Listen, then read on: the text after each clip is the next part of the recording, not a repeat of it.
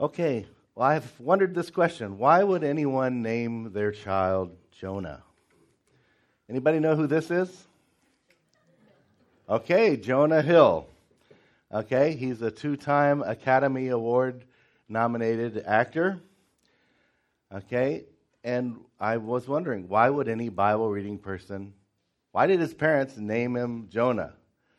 The reluctant prophet. I think a better title for Jonah is the disobedient prophet. Okay, he's famous for being swallowed by a fish because he disobeyed God, and God in His mercy rescued him. Interesting, Jonah Hill's name is Jonah Hill Feldstein. He's Jewish. Okay, so makes me wonder. I would like to ask his parents, why did you name your son Jonah? Was it because you named your other child Judas and didn't have any other kind of bad biblical characters that you wanted to give a name to? But we're going to think about this idea. Would you ever name your child Jonah? So let's jump in and look at this story. 4 short chapters, but are packed with spiritual truth. And even as I was reading this, I thought, for a parent that didn't. Anybody have a friend named Jonah? Anybody? Okay, a few people. What about anybody have a friend named Judas? Okay, not quite as popular. Okay, but some Jonahs. Interesting. Well, we're going to think about that a little bit later. But just imagine if, say, Jonah Hill's parents, let's say they hadn't read the Bible, though they were Jewish, and that one day they did. Their son knew that Jonah was in the Bible and he wanted to hear the story. Imagine them sitting down with him to read the story for the first time with him. And it starts this way. The word of the Lord came to Jonah, son of Amittai. Go to the great city of Nineveh and preach against it, because its wickedness has come up before me. But Jonah ran away from the Lord and headed for Tarshish. He went down to Joppa, where he found a ship bound for that port. After paying the fare, he went aboard and sailed for Tarshish to flee from the Lord. Then the Lord sent a great wind on the sea, and such a violent storm arose that the ship threatened to break up. All the sailors were afraid, and each cried out to his own God, and they threw the cargo into the sea to lighten the ship. But Jonah had gone below deck, where he lay down and fell into a deep sleep. The captain went to him and said, "How can you sleep? Get up and call on your God. Maybe He'll take notice of us, and we will not perish." So let's start with this from the very beginning. Okay, Nineveh is a city that's currently in Iraq, I believe it is. Okay, but there's some historical evidence about it. As it turned out, they were a difficult people. Some of the different records that have been kept about them. One is that it says, one ancient record said, Nineveh was the capital of one of the cruelest, vilest, most powerful, and most idolatrous empires in the world. For example, writing of one of his conquests, Ashurbanipal II boasted, "I stormed the mountain peaks and took them. In the midst of the mighty mountain, I slaughtered them. Their blood I dyed the mountain red like wool. The heads of their warriors I cut off, and I formed them into a pillar over against their city. Their young men and their maidens I burned in the fire." And then regarding one captured leader, he wrote, "I flayed him. His skin I spread upon the wall of the city." So his enemy, he peeled the skin off him and put it on the wall. So they were known for this. And this is why Jonah fled. When God told him to go to Nineveh, the Ninevites had this reputation. And so he had no desire at all to go to them. As it said, God said, "Go to them because their wickedness has come up before me." And yet, though they were so wicked, so God wanted to bring his judgment upon them, but he was going to give them one last time a chance to repent. But it said, no, Jonah fled and ran away from the Lord and headed to Tarshish. So if you see in the map here, they believe Tarshish was all the way over in Spain. Okay? That's a long way he was planning to go. It's like God was saying, hey, Julie, I want you to go for me over to Tustin. And Julie runs to LAX and she gets on a plane to Kuala Lumpur in Malaysia. Just total opposite, way, way far away. Okay? I mean, and imagine if you're little Jonah's parents and you're little Jonah Hill's parents, and for the first time you're reading this story. God told you to go here, but you didn't want to, and so you planned to go way. You just weren't going to disobey God a little bit. You were going to really disobey God. So he ran from them. He fled from the Lord. But then it says, the Lord sent a great wind on the sea, a violent storm, so bad that the ship was going to break up. What did the sailors do? They were afraid, and they cried out, each to his own God. So we know they're Gentiles here, and they have many different gods. And each soldier was so afraid of losing their life that they cried out to their God. And then they were practical. They threw things overboard so the ship wouldn't sink. They are afraid of dying. And this book is an incredible book of contrasts. Here they're concerned they're going to perish. They immediately think of crawling out to their God. But Noah, what does he do? He goes down below the deck. He lays down and falls asleep. He's given up. He is so upset at God that God would have him to go possibly have mercy on these Ninevites. So upset with God that he is just fleeing from him, going totally the opposite way. And now he's just given up. God, just kill me. I just assume die in this ship. I hope this ship just sinks and I die. What a contrast between these, quote, unholy Gentiles that the Ninevites were one of, and then this prophet of God, Jonah. He was a prophet. Maybe that's why Jonah Hill's parents named him Jonah. He's a prophet. A prophet is supposed to be a spokesperson for God. Obedient to God, bringing God's word to his people. And then it says, the captain went to him and said, how can you sleep? Get up and call on your God. Maybe he'll take notice of us and will not perish. So here's the prophet who's supposed to be calling people to God. He goes down below deck and falls asleep. And the Gentile captain has to come to him and say, hey, why don't you pray to your God, prophet? Everything's backwards in this story. The man of God is not a man of God. These Gentile believers who are supposedly unspiritual and uncaring, they're concerned about their lives, and they call out to their God, and they tell the prophet of God to pray. It's all backwards. Why is that? So imagine little Jonah Hill's parents start the story of this, to tell him this much of the story. Well, little Jonah, what do you think of the story so far? Probably little Jonah's got tears in his eyes. Why did you name me Jonah? Probably a good question. So far, Jonah doesn't look like too noble a person here. Going on, it says, then the sailors said to each other, come, let us cast lots to find out who is responsible for this calamity.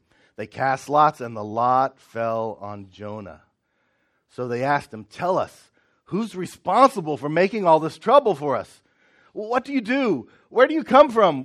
Where is your country? From what people are you? He answered, I'm a Hebrew, and I worship the Lord, the God of heaven, who made the sea and the land. Oh, this terrified them. And they asked, what have you done? I mean, they already knew that he was running away from the Lord because he'd already told them. the sea was getting rougher and rougher. So they asked him, "What should we do to you to make the sea calm down for us?" "Oh, pick me up and throw me into the sea," he replied, "and it'll become calm. I know it's my fault that this great storm has come upon you." The contrasts continue. Okay? They take initiative. The sailors, they say, "Come, let us cast lots." Now, this casting of lots is an interesting phenomenon that we see in the Old Testament. And I looked at a few things about that. Casting of lots were used by the priests when they decided which of two lambs to sacrifice. They were used, these are the Hebrew priests, the Jewish priests. Also, when the priests and the dates that they were supposed to go and serve at the temple were figured out by this casting of lots. When the Jewish tribes entered the Promised Land, they cast lots to determine which area each tribe should live in. And then, most famously perhaps, when Judas committed suicide, the disciples cast lots to figure out who the next disciple should be to replace him. So we tend to think of casting lots as like shooting craps or gambling or, just a totally secular thing. But in the Old Testament, it was a legitimate way of God leading people. And that bothers some people. I believe we don't see it in the New Testament, and I believe that's because God's given us the Holy Spirit. And with the coming of the Holy Spirit in the personal way the Holy Spirit directs us, we don't have need for the for the casting of lots to figure out God's direction. And that's something I praise God for. How wonderful that we have the Holy Spirit to lead us like that. But that's what these sailors did, and perhaps their casting of lots was not exactly the Jewish way or the Jewish idea, but it was a spiritual act. It wasn't a total secular thing. So they were trying to figure out a solution so that they didn't have to die. They were concerned about life. So they cast lots. And then it falls on Jonah. This guy's already told us that he's running away from his God. The lots just fell on him, so they go and they start pumping him with questions. The most important one is, "What have you done?" Okay, you told us that you're running from the Lord, but what did you do? You must have done something really bad, because this big storm has come. The lots fell on you, buddy. We're going to die because of you. Why don't you come clean, pal? Okay, and he answers them, "I'm a Hebrew. I worship the Lord, Yahweh, the God of heaven, who made the sea and the land." Oh, this is a different God than the many gods. This is the God of heaven. "I worship the Lord who made the sea and the land." This is the Almighty God. Wow. When they heard that, they were terrified. This is the Most High God. And especially this part, "who made the sea and the land." Oh, if your God made the sea and this storm just suddenly happened, we know where this storm came from. It came from your God, who you're fleeing from. What did you do? You've done something bad, and we're going to die for it. And he tells them, "Pick me up and throw me into the sea. I don't care. I don't want to serve this God if he is the kind of God that wants me to go and give the Ninevites a chance to repent." That's not. I would just as soon die as to do that. He was ready to die. "Throw me in. The sea will become calm. I know it's my fault that this great storm has come upon you." Wow. The Gentiles here so concerned about life, and Jonah has no concern. And then they hear about the Most High God, and they're terrified. They revere this God, and they believe he's controlling the wind and the waves. He is the Most High God. They are very sensitive to spiritual things. They cast the lots because they are interested in spiritual things and want to find a spiritual solution. To great contrast to Jonah, he just rather die than obey God. Well, little Jonah, Mr. and Mrs. Feldstein say, how do you like this story so far? Now he's really starting to blubber. Mama, why did you name me Jonah? Can you imagine if you were named after Jonah and you're hearing this story? Why would a parent name their child Jonah? Moving on. Instead, the men did their best to row back to land, but they couldn't, for the sea grew even wilder than before. Then they cried to the Lord, "Oh Lord, please don't let us die for taking this man's life. Don't hold us accountable for killing an innocent man. For you, O Lord, have done as you pleased." Then they took Jonah and threw him overboard, and the raging sea grew calm. At this, the men greatly feared the Lord, and they offered a sacrifice to the Lord and made vows to him. But the Lord provided a great fish to swallow Jonah, and Jonah was inside the fish 3 days and 3 nights. So just before this, Jonah tells them, just throw me overboard and the sea will grow calm. Okay? Jonah doesn't care about his own life. It's almost as if he's willing to commit suicide. His life means nothing to him. The fact that he's created in God's image, his life means nothing. Just throw me overboard. Then we look at these Gentiles, and what are they saying? He's given them permission to throw him overboard, but they're not willing to do it. Instead, they try to row back to land. No, there's got to be some other way. We don't want to kill you. We don't want to have blood on our hands. This isn't right. He's an innocent man. Perhaps we can't do this. They call out to God again. Here, they're not calling out to their gods. Now they're calling out to the Lord. They have already made the Most High God, their God now. They've heard there's a Most High God who controls the land and the sea and the heavens. And this time they call out to Him. Talk about spiritual sensitivity. Here, Jonah doesn't want to go to them because his only picture of them is they're a violent people that are ruthless. And he totally can't see how spiritually sensitive they are. And they call out to God, his God now. They're calling out to his God. "Oh Lord, please do not let us die for taking this man's life." And eventually, though they didn't want to do it, they see no other recourse. And so they throw him overboard, and the sea grows calm. And then look what they do. They greatly feared the Lord. Not only that, they offered a sacrifice to the Lord. So they apparently took some of the animals that were on their ships that they were going to eat, and they sacrificed it as an offering, a thanksgiving offering to honor, to revere the Lord. Not only that, they made vows to him. We can only imagine what they vowed to do, that they would follow him, make him their one and only God. They would put aside their idols and worship him as the Most High God. We can only speculate, but they made vows to him. What an incredible, stark contrast. Jonah, with no regard for life, could care less about his relationship with God.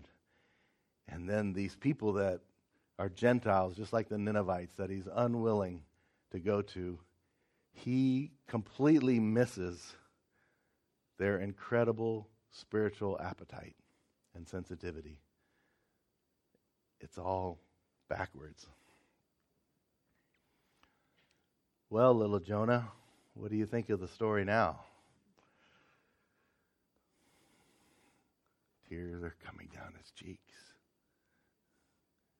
He got ate by a fish? And the story continues.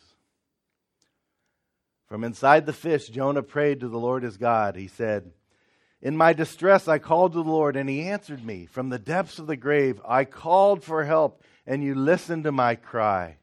You hurled me into the deep, into the very heart of the seas, and the currents swirled about me. All your waves and breakers swept over me. I said, I have been banished from your sight, yet I will look again toward your holy temple. The engulfing waters threaten me. The deep surround me. Seaweed was wrapped around my head. To the roots of the mountains I sank down. The earth beneath barred me in forever.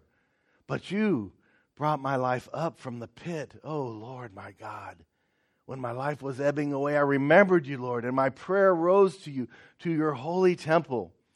Those who cling to worthless idols forfeit the grace that could be theirs. But I, with a song of thanksgiving, will sacrifice to you. What I have vowed, I will make good. Salvation comes from the Lord. And the Lord commanded the fish, and it vomited Jonah onto dry land. And maybe Mr. Feldstein, hearing this story perhaps for the first time, gets a little bit of hope. Says, oh, see, Jonah, there's a good side here. Jonah repents. He realizes what he did was wrong. And he prays and calls out to God to rescue him. So he does turn back to God. He's a good man. Maybe little Jonah starts wiping the tears from his eyes. Oh, maybe he is. What's interesting, all these things that he does, we see are what the Gentile sailors have already done. They called out for help. They cried for help. They looked to heaven. And then in verse 8 it says, those who cling to worthless idols. So even when he's in the belly of this fish and he's thinking of these Gentiles, he can only think of them clinging to their idols. Even though he just witnessed where they already have thrown away their idols. They didn't cling to him. As soon as they heard of the Most High God, they cast away their idols and began to pray to the Lord. But he didn't see it. He missed it. And then he says, with a song of thanksgiving, I will sacrifice to you. Oh, thanksgiving and sacrifice. The Gentiles beat him to it just a few minutes before. What I have vowed, I will make good. Yeah, they beat him to that too. But he acknowledges that salvation comes from the Lord. He does repent after all that extreme disobedience to God. And after not seeing how God was at work.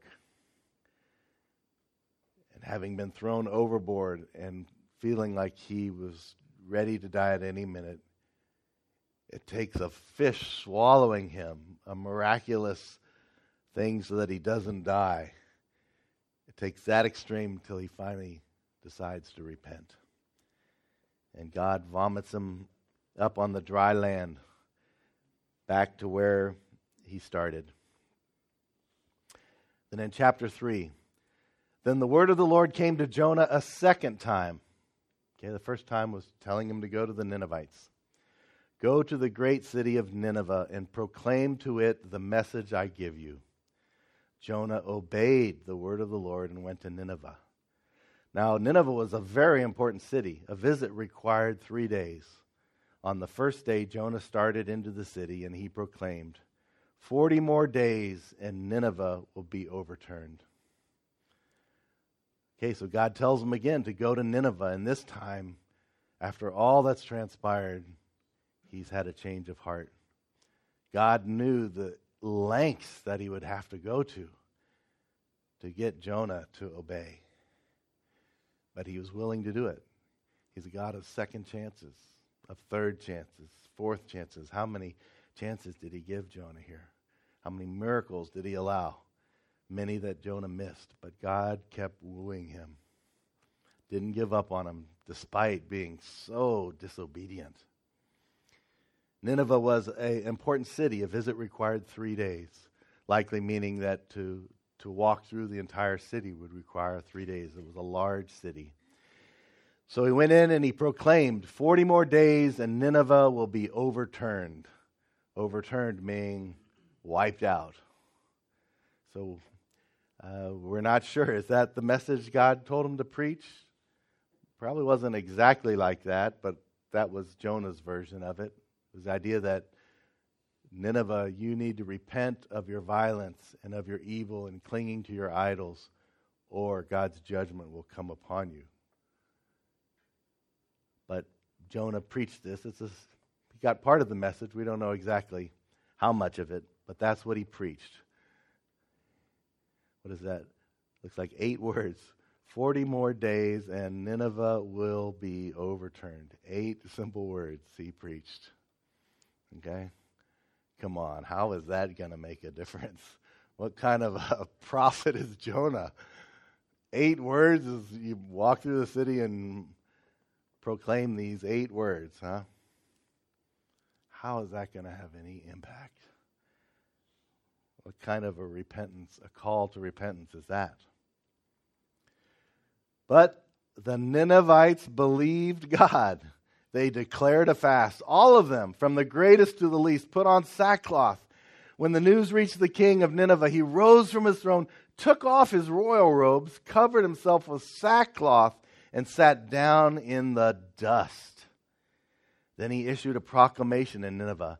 By the decree of the king and his nobles, do not let any man or beast, herd or flock taste anything. Do not let them eat or drink, but let man and beast be covered with sackcloth.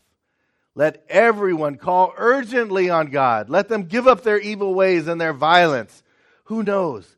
God may yet relent and with compassion turn from his fierce anger so that we will not perish. When God saw what they did and how they turned from their evil ways, he had compassion and did not bring upon them the destruction he had threatened.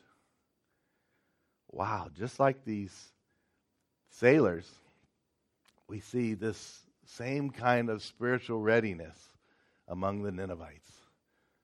Though they were a violent people and idolaters, when they heard this simple 8-word message, they immediately believed and repented. The king himself takes off his robes, puts on sackcloth, and sits in the dust. And then he declares that everyone should fast, not just from food, but from water. Not even drink anything. You can only live 3 days without water before you die. This was an extreme call. He said, pray urgently, call urgently on God. Let us give up our evil ways and our violence. Who knows? Perhaps God yet will relent and with compassion turn from his anger so that we won't perish. And not only did he say that, no one shall eat anything. He said that of the herds and the flocks. They're going to fast as well. No food, no water for the animals. And yes, put on sackcloth and put it on your animals too. I mean, that seems like a little extreme, doesn't it? That you're going to cut out sackcloth and put it on all the sheep and all the goats and the chickens and the cows and all your animals. Isn't that a lot of hassle? I mean, that's just a little too far, isn't it? Well, it just reflects what their heart was. Their heart was to urgently call upon the Lord and repent. They knew that God was compassionate, and they fell down before him, hoping he would be compassionate to them. Wow. And Jonah he didn't see it, did he? Couldn't even imagine that God might be at work in these people. He had his stereotype of what the Ninevites were like. And he would rather die than take the gospel to him until God changed his heart. And then he does go and pronounces an 8-word call to repentance.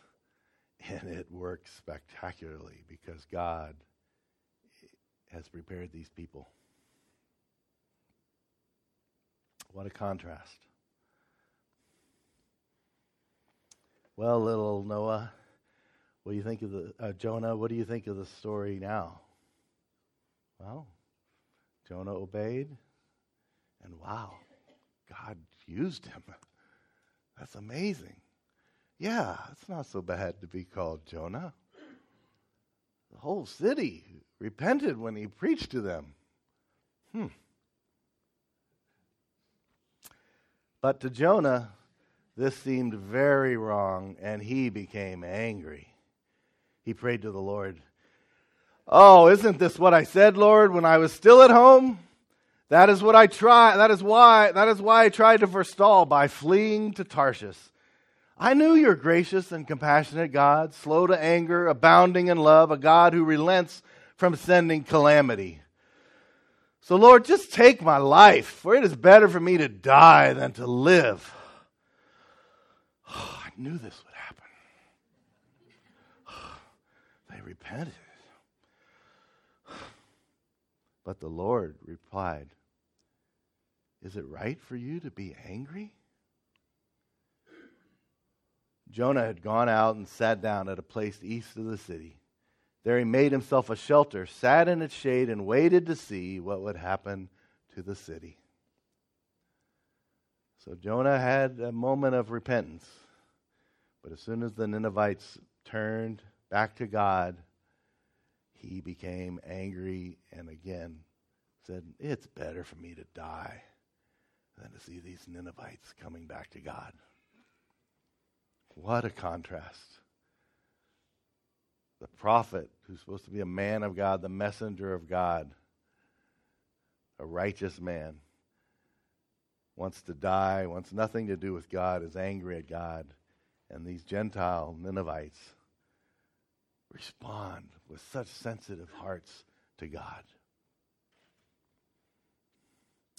And then Jonah doesn't even answer God. God asks him, "Is it right for you to be angry?" Jonah had gone out and sat down, made his shelter, and waited to see what would happen. Well, let's just see what God does here. Then the Lord provided a leafy plant and made it grow up over Jonah to give shade for his head to ease his discomfort. And Jonah was very happy about the plant. But at dawn the next day, God provided a worm which chewed the plant so that it withered. When the sun rose, God provided a scorching east wind, and the sun blazed on Jonah's head so that he grew faint. He wanted to die and said, "Oh, it would be better for me to die than to live." But God said to Jonah, "Is it right for you to be angry about the plant?" "It is! I'm so angry I wish I were dead." "Yes, it's right for me to be angry. I'm so angry I could die." But the Lord said, You have been concerned about this plant, though you didn't tend it or make it grow. Sprang up overnight and died overnight. Should I not have concern for the great city of Nineveh, in which there are more than 120,000 people who can't tell their right hand from their left, and also many animals? So finally, Jonah does answer God when God asks about the plant now. And he's not too reverent toward God. All that Jonah, the man of God, is thinking about is this plant and the shade that's giving him. God says, "You didn't tend that plant. It just grew. And you were very happy about that, weren't you? And then you got very angry when it died. Is it right that you're so angry? And shouldn't I, in contrast, here, the contrast not between Jonah and the Gentiles, between Jonah and God. God said, "Jonah, you're just concerned for yourself and this plant that you had nothing to do with. But me, shouldn't I be concerned about Nineveh? There's 120,000 people and animals. Should I not be concerned for them? Because they're my people. I created them. I tended their vine." You know the reason they responded to me? The reason they responded and were so spiritually sensitive is because I was the one that tended that vine, prepared it. They're my creation.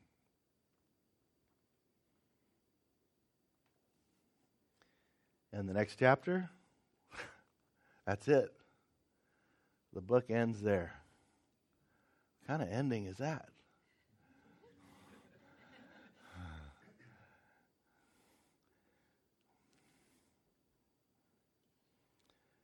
So, little Jonah, how are you feeling now?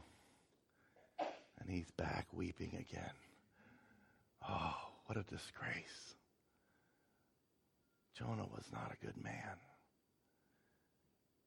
He had a cold heart toward God and toward others.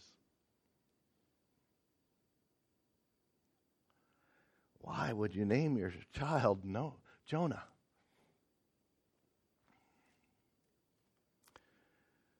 Well, what's amazing is God gives this story of contrast as a message. He could have just said, Israel, you need to be concerned about the Gentiles. And he did say that different places. In Leviticus 19, he says, when the foreigner lives among you, treat him as one of your native born. Love him as you love yourselves. I am the Lord your God. So he commanded them to love the foreigner as themselves. But he also gives them this amazing story that's supposed to shock them into seeing, oh, this story, I think Jonah represents us as a nation. Yeah, we don't like the Ninevites. We don't care for any of the Gentile people. They're all evil, and God never would have anything to do with them. But what's this? What goes on here? Seems that perhaps God is saying we should be concerned about these people, even the ones we hate the most. What a crazy story to communicate that truth. What amazing lengths God goes to win not just his people's minds. He commanded them to do this, but he wanted to reach their heart. So he allows this story to happen. And it's not just a story. We know that Jesus referred to Jonah, that he was in the belly of the fish for 3 days, and so the Son of Man would be. He didn't talk about Jonah as if he was some story, a little fairy tale. He referred to Jonah as a real person whose circumstances were real. We know this is a real story that happened. And in it, God is communicating this key lesson, that we people are selfish, but that God cares about all the peoples of the world, even the ones we hate, and has chosen us as people to bring them to him. So this book, God's trying to get us all to see he loves all peoples, not just the Jews, but all peoples are on his heart. And the people that we hate, he loves those people too. They're his creation. He's the potter, and they're the pot that he made. And he's chosen us. He could have gone and worked miracles in Nineveh so they would believe, but God's plan has always been use people to be his instrument, to bring others to himself.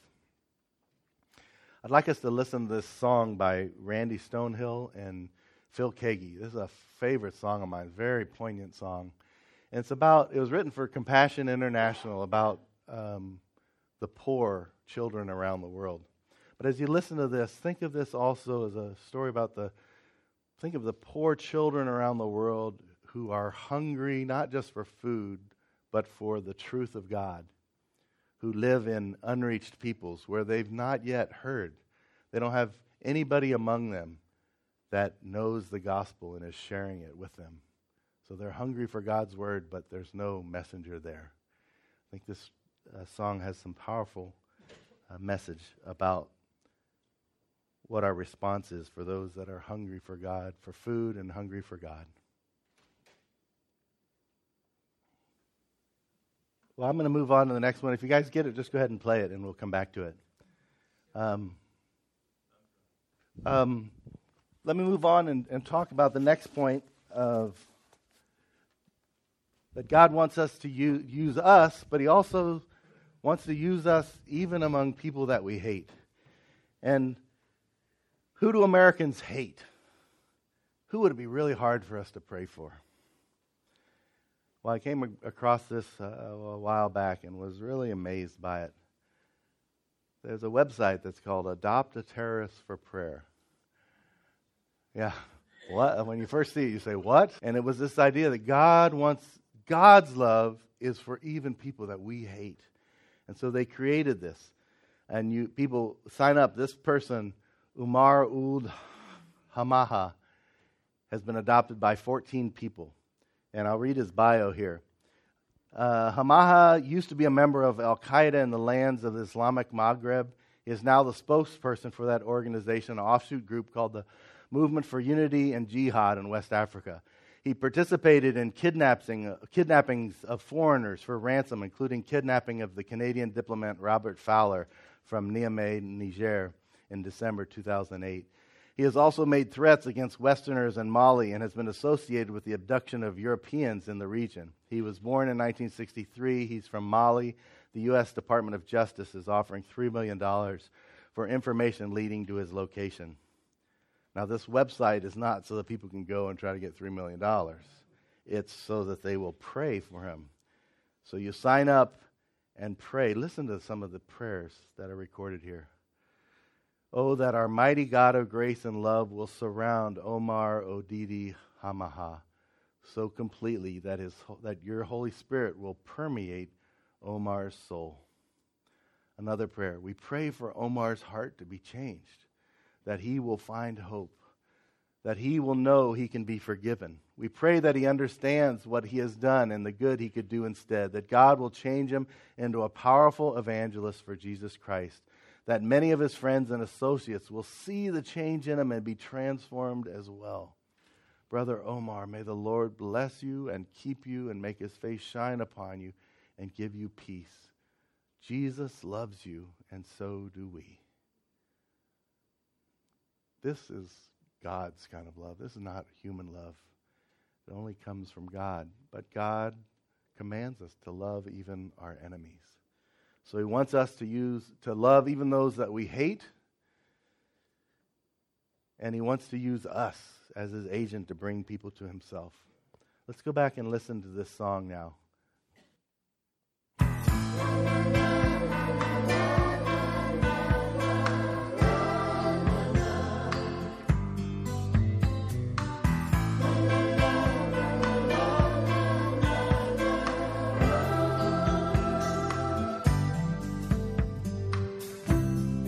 Cry for all the innocent ones born into a world that's lost its heart, for those who never learn to dream because their hope is crushed before they can start. And we shake our fists at the air and say, if God is love, how can this be fair? But we are his hands, we are his voice, we are the ones who must make the choice. And if it isn't now, tell me when. If it isn't you, then tell me who will save the children. Who will save the children?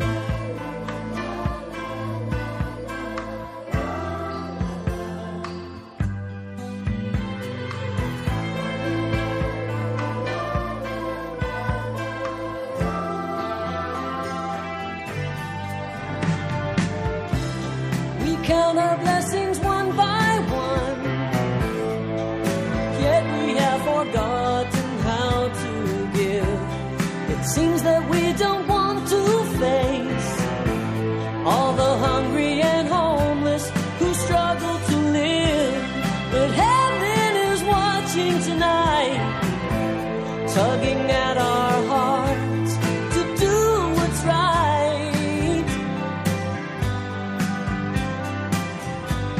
But we are his hands, we are his voice, we are the ones who must make the choice. And if it isn't now, tell me when. If it isn't you, then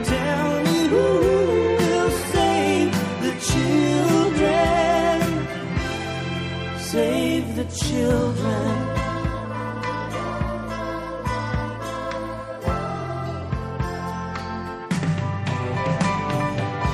As we observe them through our TV screens, they seem so distant and unreal, but they bleed like we bleed, and they feel what we feel. Oh, save the children.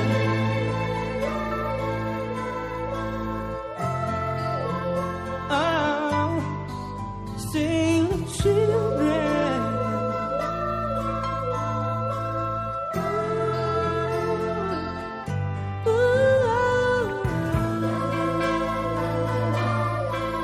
Save the children.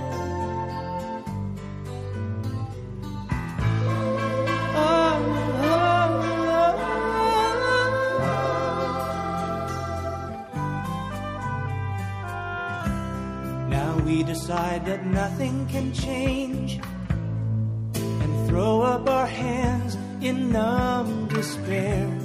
And we lose a piece of our souls by teaching ourselves just how not to care. But Christ would have gone to the cross just to save one child from being lost. And we are his hands, we are his voice, we are the ones who must make the choice. And it must be now, there's no time to waste. It must be you, no one can take your place. Can't you see that only we can save the children? Save the children.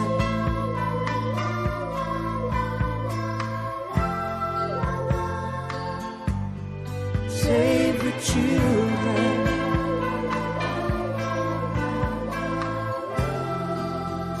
Please save the children.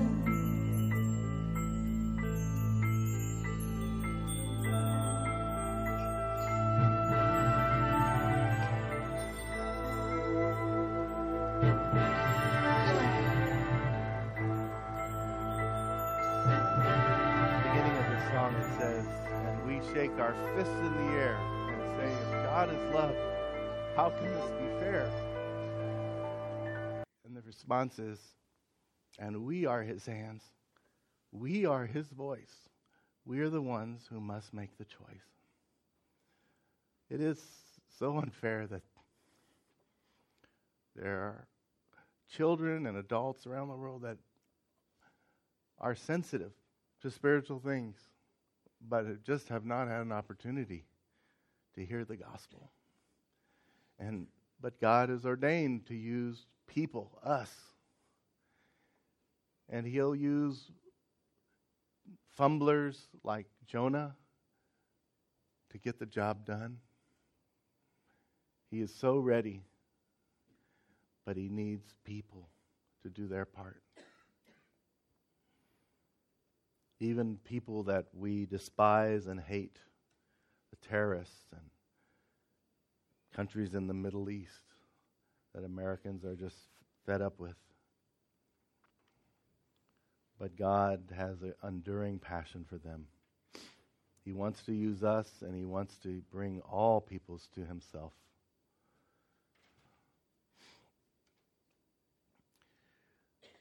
Then we need to ask the question, who's the author of Jonah? Most scholars say Jonah wrote it. And when we think about that, that changes so much. So Jonah wrote it with an ending like that. He chronicles all of his mistakes and leaves it ending where you don't know whether he changed his heart or not. I believe if he's the author that he did change his mind. And he allowed that book, when the Holy Spirit moved him and worked through his personality, write the book of Jonah, that he included all those things and was willing. He turned and repented and realized that his life was a message for the people of Israel. And he was willing. He was so committed to God, he offered his life to God to use however God wanted, even if it meant that he might have a reputation as being a disobedient prophet.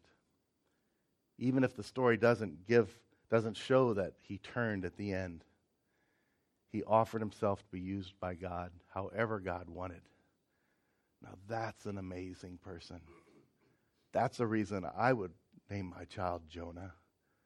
Jonah, I want you to grow up to be so committed to God that you will offer your life to be used by God however God wants. However God wants, even if it means you don't get any glory. Maybe your reputation is made to look bad, but you're willing to endure it because you love God so much and have offered your life to serve him however he pleases. Yes, I would name my child Jonah, and that would be my prayer for him. And God is patiently looking for teachable people like Jonah. Yeah, he was kind of slow, kind of stubborn, but it appears at the end he did get it. People like Jonah willing to sacrifice their reputation because they've offered their whole life to God to use how he sees fit. And then the last lesson that we see in this, that God's an amazing and creative communicator, and we should be too. In our communication with our children, in our communication with others when we share the gospel, God uses this incredible story to communicate so that it won't just get to our head, but this amazing story that will impact our heart. And if God communicates like that, he wants us to as well. Let's pray.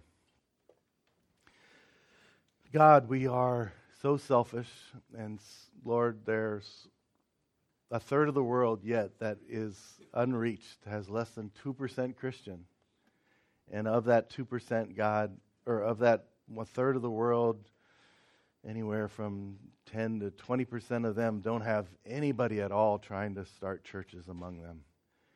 And Lord, we just confess that we've been like Jonah and been disobedient and not had compassion for all peoples like you do, Lord. We ask that you forgive us. And Lord, I ask that we'd all be like Jonah and we would offer our life to you with all of our mistakes and all of our stubbornness and all the ways where we have had cold hearts toward people when we should have had warm ones, and all the times when we've been angry at you and haven't had your compassion toward people. God, we ask that you forgive us and you change us to where we begin to see people with your eyes, and you see that you're at work all around the world among people that we think have no interest in you at all, and yet you're at work. Lord, we just offer our lives. Help us to be like Jonah, that no matter what you do with our lives, we just offer it to you, the God, the Most High God. And we offer our life as a sacrifice before you to use however you see fit. In Jesus' name, amen.